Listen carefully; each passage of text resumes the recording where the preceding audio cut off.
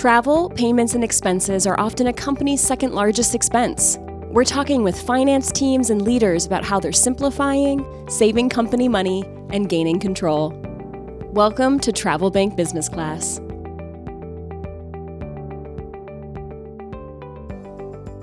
Today's deep dive is about adapting corporate expense policies to remote workforces. I'm Shelby DeWeer. I'm a report author at TravelBank, and I've been researching the long-term effects of the pandemic on corporations. And I'm joined today by Connor Lawrence and Brenna Casserly from TravelBank. Connor, can you introduce yourself? Yeah, absolutely. Great to be here. My name is Connor. I run customer success and implementation at TravelBank. So my primary goal is to make sure that my team of CSMs and implementation specialists have a clear path to making our customers successful. And I have a background in operations as well. So I really am always looking for new technologies to help streamline the efficiency of our customers' journey. That's great. And Brenna? Hi, my name is Brenna. I'm a product manager for the expense and card product here at TravelBank, where we focus on delivering intuitive and innovative product features that help businesses track and manage their business spend. And prior to joining TravelBank, I held various positions in the banking sector, including a role as a founding member of a fintech company where I had the opportunity to directly experience a lot of the challenges and opportunities which exist for our current customers today. And I'm really excited to be here. Thanks, Shelby. Thank you both for your time today. So in preparation for this deep dive, we analyzed TravelBank user data, we interviewed customers, and we surveyed hundreds of finance and HR leaders. And the foremost trend we're seeing is that remote work is not going anywhere. In fact, 74% of US companies are permanently adopting either a fully remote or a hybrid work model. But Connor, I'm curious from your perspective in working with so many customers, why are you seeing that remote work is absolutely here to stay? Yeah, that's a good question.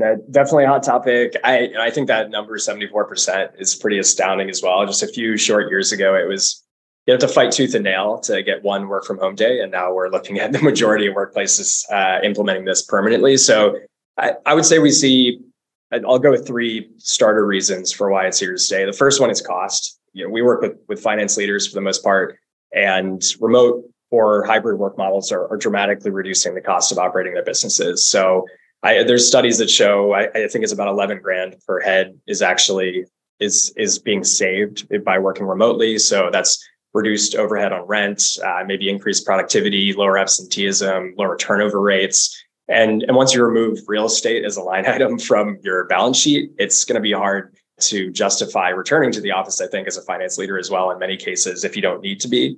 So first is cost, certainly. Second is flexibility. And honestly, this can be a function of cost as well, depending on how you're looking at it.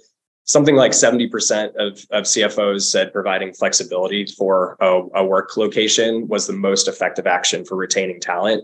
And really, that's a huge cost reducer as well. It's really, really expensive. It can cost double what it actually costs per year to pay an employee to replace them. So this is strongly industry dependent. I do want to call that out. If companies in your industry are offering remote work policies in general, then you have to stay competitive. And if you're in an industry where maybe your competitors are not offering remote work as an option, it can put you at a huge hiring advantage. So retention and attraction of new talent is a really big piece of this.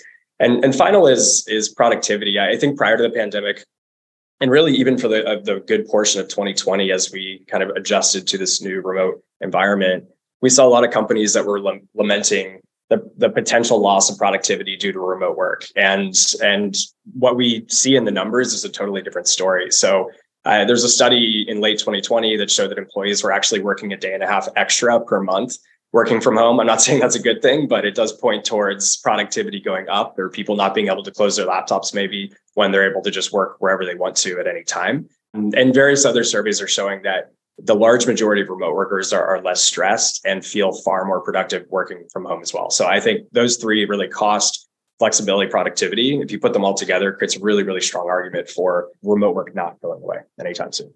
And Brenna, I'm curious, you have even a personal connection to this that I think is really interesting. Yeah, I do. So I'm actually located in Toronto. And so just to add to, Connor's points here, you get a wider talent pool when you are not restricted by these geographical boundaries. So it allows, companies, even TravelBank, to access more diverse range of skills and expertise. And, with myself, I'm located in Toronto, like I mentioned, but there's also a growing number of travel bankers. There's about 10 of us that are actually in Toronto. And it's not just the benefit of tapping into a wider talent pool, but it also has potential for payroll cost savings. So when you factor in the exchange rate, for example, and when you take the average of like the last 3 years between like USD and Canadian exchange rate, the Canadian dollar is trading at average of like 30% discount. So there's definitely a lot of benefits of staying remote. Another trend I know that we saw, related to this is that when folks work remotely, what is more or less like a business expense is very open to interpretation. And the perks can be very uneven, manager to manager or team to team.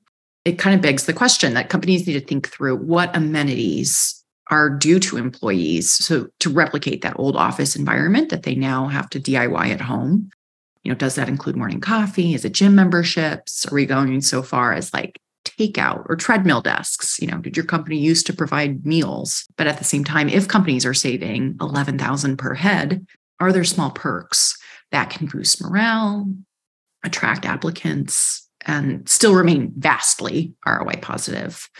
I'm curious what from the TravelBank user base we've seen in terms of these creative work from home policies. Yeah, there's definitely a lot of creative, work from home policies we are seeing. I think it's a great way to incentivize employees and ensure they have the necessary resources to be productive in their remote environment. And aside from the traditional expenses that remote employees are typically need covered, such as like internet or home office equipment or phone, we've seen our customers start to adopt more inventive policies to accommodate this shift towards remote work. And I'm happy to share a few examples. I think the biggest one is health and wellness allowances.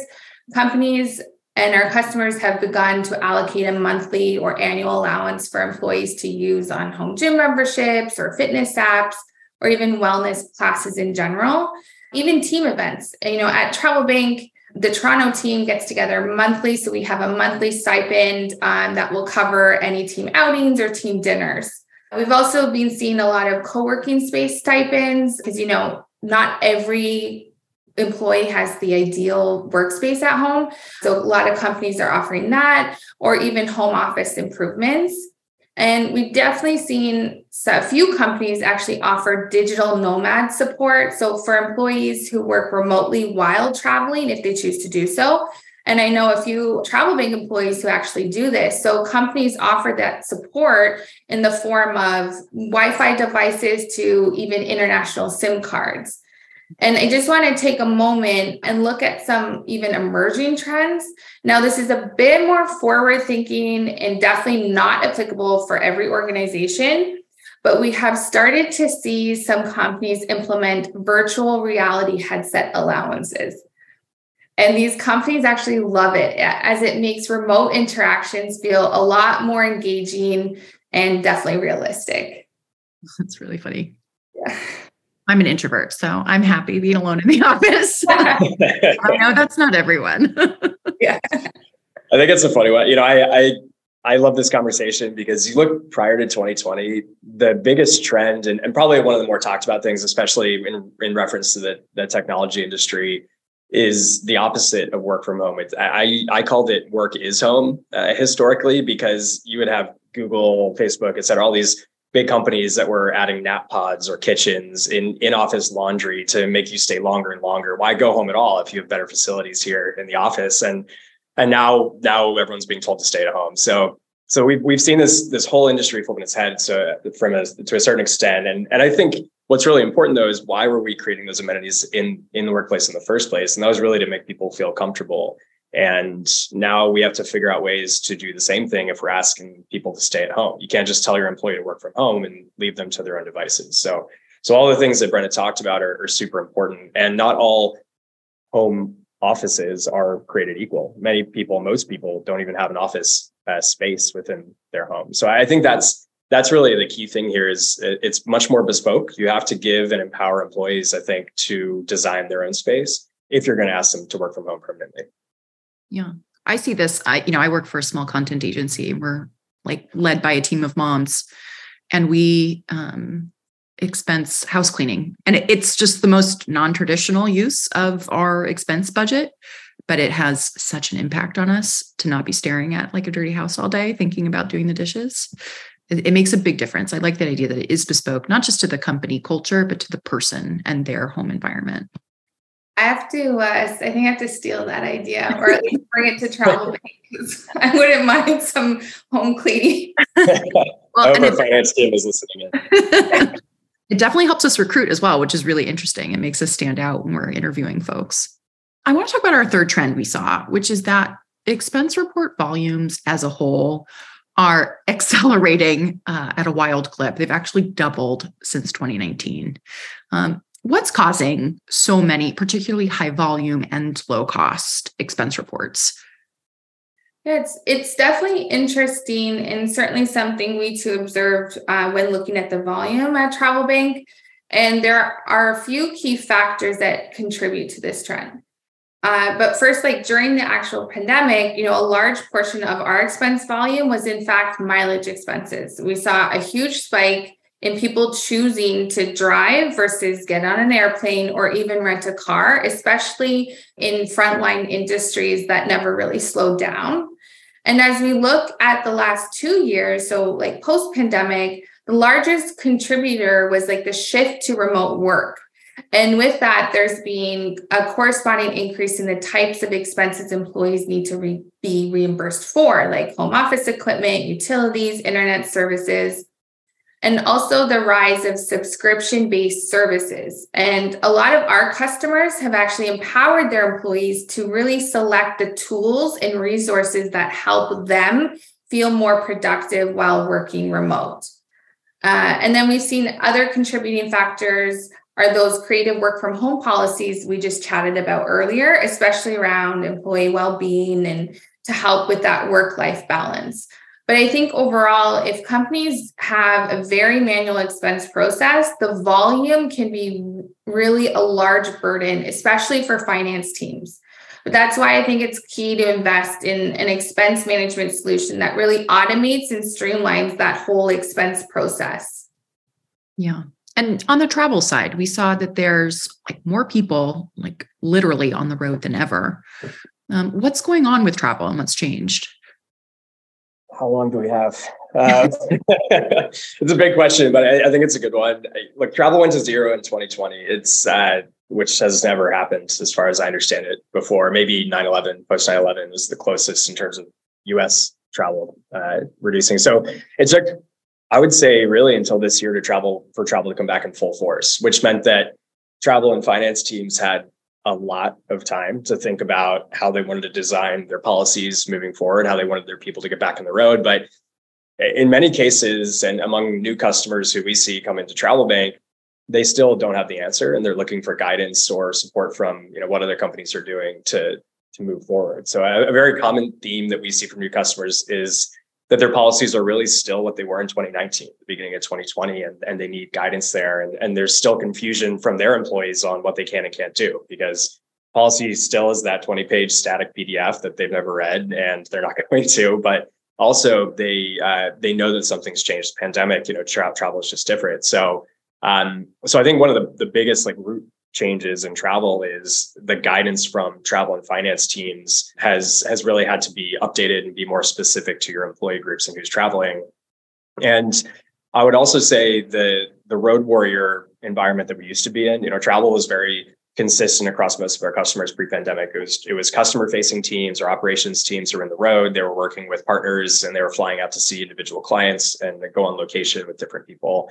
That's kind of what we think about still when we think business travel. But when we're speaking about companies who work remotely, a lot of that travel is it's either gone away or it's at least diminished pretty substantially. We've found that you can have an hour Zoom call with an enterprise client and still close the deal or still keep the customer happy. So the finance team is a little more focused on controlling costs there. I can talk about that more in a minute, but But what we're seeing instead is, how do you get your team together? While we all love remote work and people feel more productive and happy, we also really want to get together and form those team bonds that make a team operate, I think, at a higher level and help with retention. And, we just had our revenue team kickoff a couple of weeks ago. And, I can't speak enough how much energy and inspiration came out of that program, right? And that was a group travel event. So that's really one of the biggest changes is we have more requests than ever coming in for team offsites, events, et cetera, which is a very different traveler group. And you said like there's more travelers than ever. It's true. It's as a percentage of an employee population, we're seeing more and more people on the road than ever before, even if it's a little less frequent.